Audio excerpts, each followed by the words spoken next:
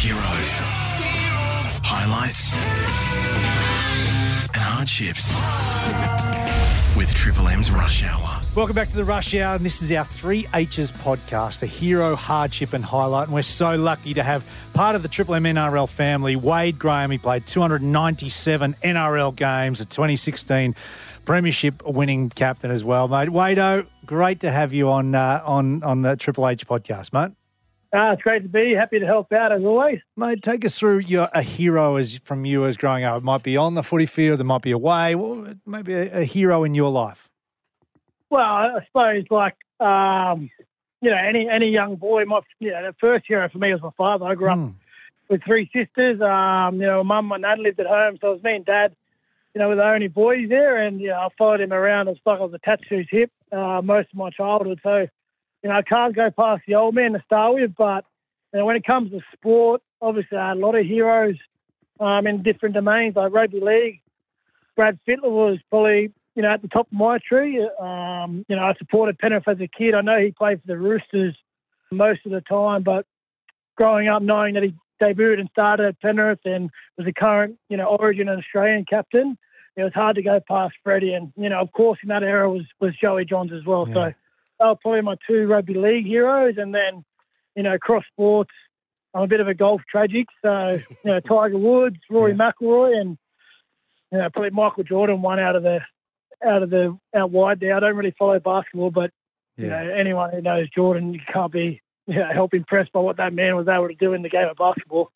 Hey, when you talk about heroes, and obviously we all have our heroes, and obviously my dad was one of mine. But your dad, what did he instill in you, Wade? Because you're one of those guys. You've never been in trouble through your footy career, and off the field, you've always been respected in your voice in the game. And I remember playing against you too, and I just thought, as a 17-year-old coming on, you always seem to be, mature and ahead of your age. No, like some of the lessons that I learned off was that, like Dad, was just basic sort of courtesy things, really, like, open the door for your mum or your sisters, look a man in the eye when you shake his hand, always, follow through with your word. If you say you're going to do something, then you do it. Treat people the way you want to be treated. All those basic life lessons you learn as a kid. I actually, because of how I held my dad in my eyes, everything that he said to me, I took as gospel. So if he told me that was the way to do things and that was the right way to go, well then, I tried to live up to that because I just, I never wanted to let him down and I wanted to make him proud as a son. All those basic lessons. It's funny how true they ring through, through life, right? Like the same things haven't really changed. Look people in the eye when you shake their hands, be courteous, say thank you, say please. I think if you're consistent in all those areas, well, you're not going to let too many people down. Wade, you mentioned Freddie Fittler as being a hero as a player coming through. I mean, when was the first time you got a chance to meet him and meet your hero? I was actually a ball boy for the New South Wales Origin team when I was maybe 11 or 12 years old. So I was in the sheds and I was one of the younger ones. So I didn't actually get the great responsibility of holding the ball. But I ended up getting thrown the tee, which was in my eyes. I ended up having a better night anyway because I got to run out for the kickoff and pass Joey the tee. So to be involved that night was the first time I met all those guys, Freddie, Joey, and the rest of the team. And as an adult, and obviously once I'd started playing in the NRL, I got picked in City Country at maybe. I can't tell you the year now, maybe as a 21 or 22-year-old. We got an opportunity to be coached by Freddie in that City team. So I remember that, yeah. Yeah, learn from it. I think Big Woodsy was in that team as well. Well, he would have been in one of the teams over the years. He would have been on the bench for sure, mate, yeah. No, but it was a good time. And, those City Country camps, they were really fairly relaxed. Everyone was looking forward to the game at the end of the week, but it was an opportunity to really rub shoulders with other players across the game and obviously represent where you come from as well at the end of the week with a game of footy. So really excited at that stage in my career to be coached by Freddie and, like I said, rub shoulders with other players across the NRL. And Wade, back on your old man. So obviously, like you said, everything that he was telling you as a kid was gospel. You're a young kid. Obviously, your dream would be to play the NRL. You were lucky enough to play that at high school. How was it going home and telling your old man that you were about to make your debut for the Penrith Panthers at 17? Yeah, it was quite a whirlwind. It probably, it happened really quick. You know, it was just sort of the perfect storm out there in Penrith, where the senior squad had lost quite a few players. Craig Gow had gone overseas, and Peter Wallace had gone to Brisbane. So there's a bit of vacuum there in the halves, and they had a few combinations playing, but it just wasn't going well for them. And we, at that time, you probably remember, we had like a red-hot Penrith team, not dissimilar to the kids coming through now. Our junior teams back then were really strong and stacked, and a heap of us kids came through together and had an opportunity to debut throughout that 2007, me in 2008 and that 2009 season. There was a real influx of Penrith juniors into that team. So it happened really quick, but at that age, chasing the dream, you're fearless and you just want to play. And I remember the phone call to Mum and Dad. I was super excited. They were so proud and so happy for me. And, obviously as the game got closer, the nerves kicked in for everyone. And I remember actually my nan was living with us at the time. She was going to ring the coach and say I was too young to play. You had to find someone else. There was a lot of emotions that week in the house. And, throughout my whole career, all the ups and downs, your parents are there for you and your family are there for you. And certainly it's been a hell of a journey. I feel lucky, that I got to bring my family along with my journey. Such an amazing career, Wade. What about a highlight across the entire career? Oh, well, you can't go past the premiership. It's the ultimate achievement I think you can do as a teammate, as a club, to climb that mountain and reach the top. To be a part of the first ever inaugural one for the Cronulla Sharks is a little bit extra special. The club chased it for so long and fell short just a couple of times. And it was always, it had that bit of a, folklore and stigma behind it that the Sharks could never get it done. So to be a part of that team where it was a great season for us, it was really enjoyable. At one stage we won 15 in a row, so everything was really just flowing, and the footy was going great for us, and we had a great bunch of guys.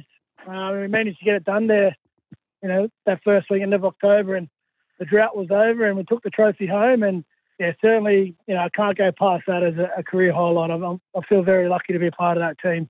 What about after you win the comp and you go back to Shark Park, what was that moment like, and seeing some of those long-suffering Shark supporters? Yeah, it was surreal. Like that, not just the night we went back, and then it was a fan day the next day at Shark Park. And obviously just, that whole, off-season after, you looked around the community and people were just walking a little bit taller, their shoulders were back. They were just so proud that the club had finally managed to achieve the premiership. Again, they'd been close. It was obviously the replay in the 70s where Bobby Fulton knocked them over at the end, Manly, and then the Super League days, and just after when they had a really good team and just fell short against the Broncos and just fell short a couple of times in the semis. I think one against that Dragons team. So they'd come close but just hadn't quite get there. So to be able to deliver that, and I think over the coming weeks post that grand final, I had more people in Cronulla say thank you, really, like thank you, then congratulations, because it just meant so much to the community, and all the boys and the team and the staff were so proud that we could finally deliver one for the area.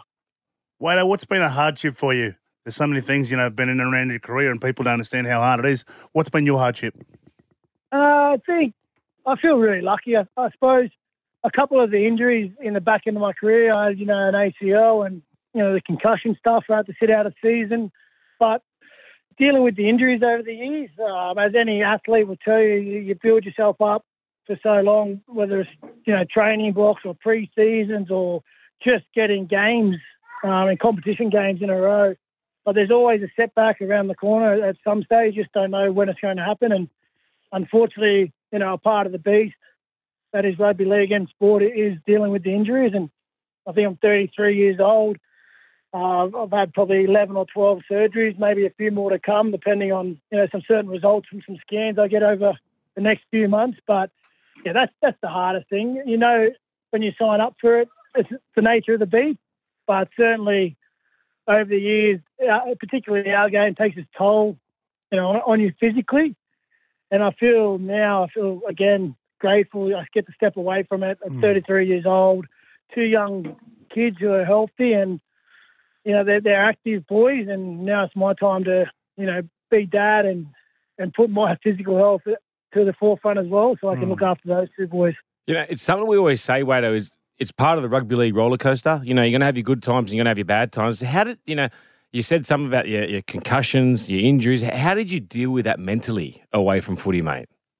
Well, a lot of it, you know yourself, Woodsy and Jude and Dell, a lot of it comes from experience, right? You just don't know how you're going to cope or how you're going to react. But the way we're driven as athletes, we're very goal orientated and we rebound pretty quick with setbacks because you have to. Like our sport is week to week, day to day, month to month. It's all broken up into different cycles. And, when you go through those injury hardships, you have that little bit of mourning period right after it happens when you're feeling a bit sorry for yourself and you're thinking, why me? Why did it happen to me? What could I have done better to maybe prevent this injury? But then pretty quickly I found,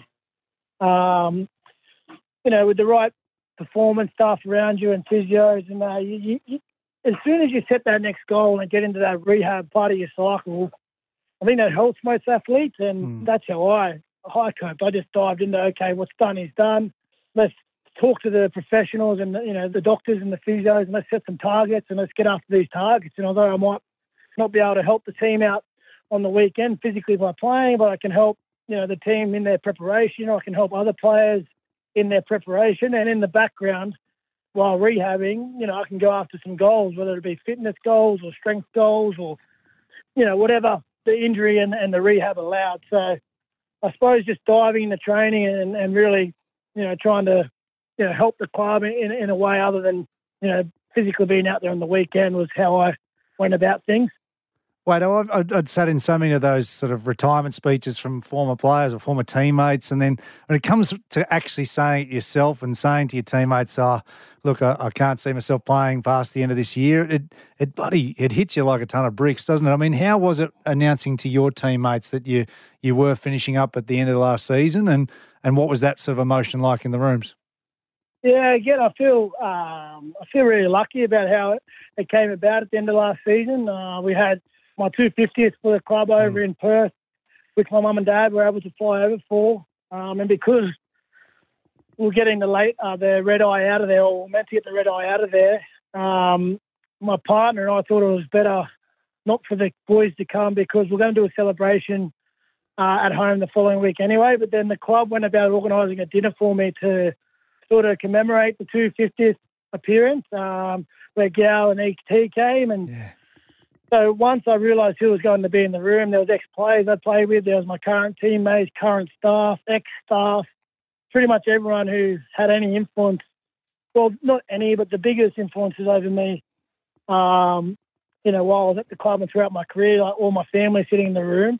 I couldn't have felt like there was a better time or a better moment than, being able to address everyone, look them in the eye and thank them personally. And I managed to be able to do that to everyone in the room that was there, and it was really special. And, there was a couple of hairy moments, and the emotion almost got a little bit too much, and I had to take a couple of moments to gather myself. But, I got there in the end, and, it was perfect for me because then after that I was able to do all the media questions and answer questions publicly.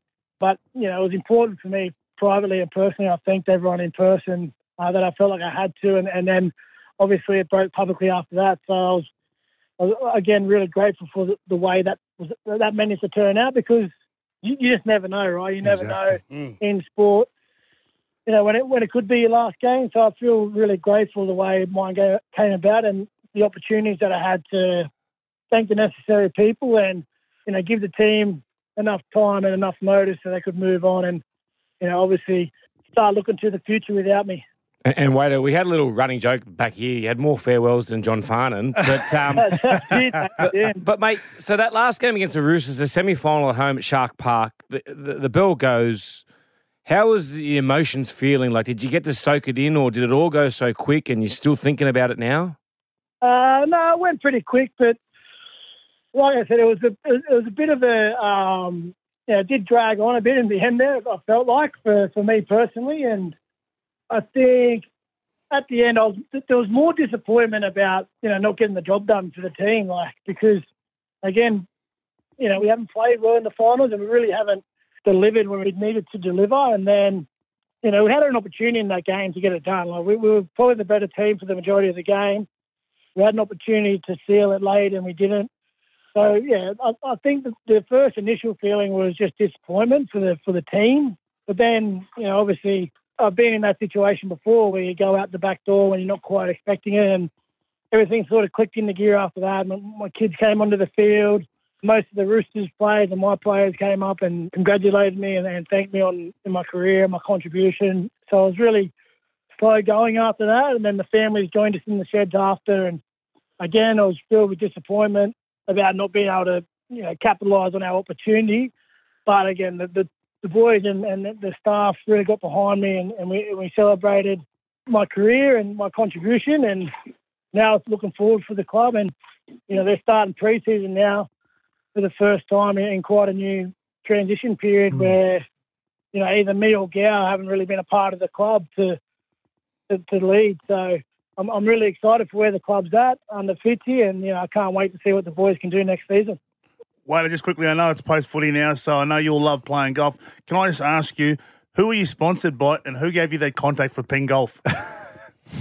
Well, the club actually buy me a retirement gift, girl. Yeah. They fit me out with a whole new set of sticks. They asked if I wanted to do a barbecue, and I knocked that back. And they said a better retirement gift is a set of golf clubs because they know I'm a tragic. So I went down there, got fitted up the other day. I should get them in the next couple of weeks, but I need a couple of practice rounds, mate, before I come and take you, and otherwise you'll take my cash.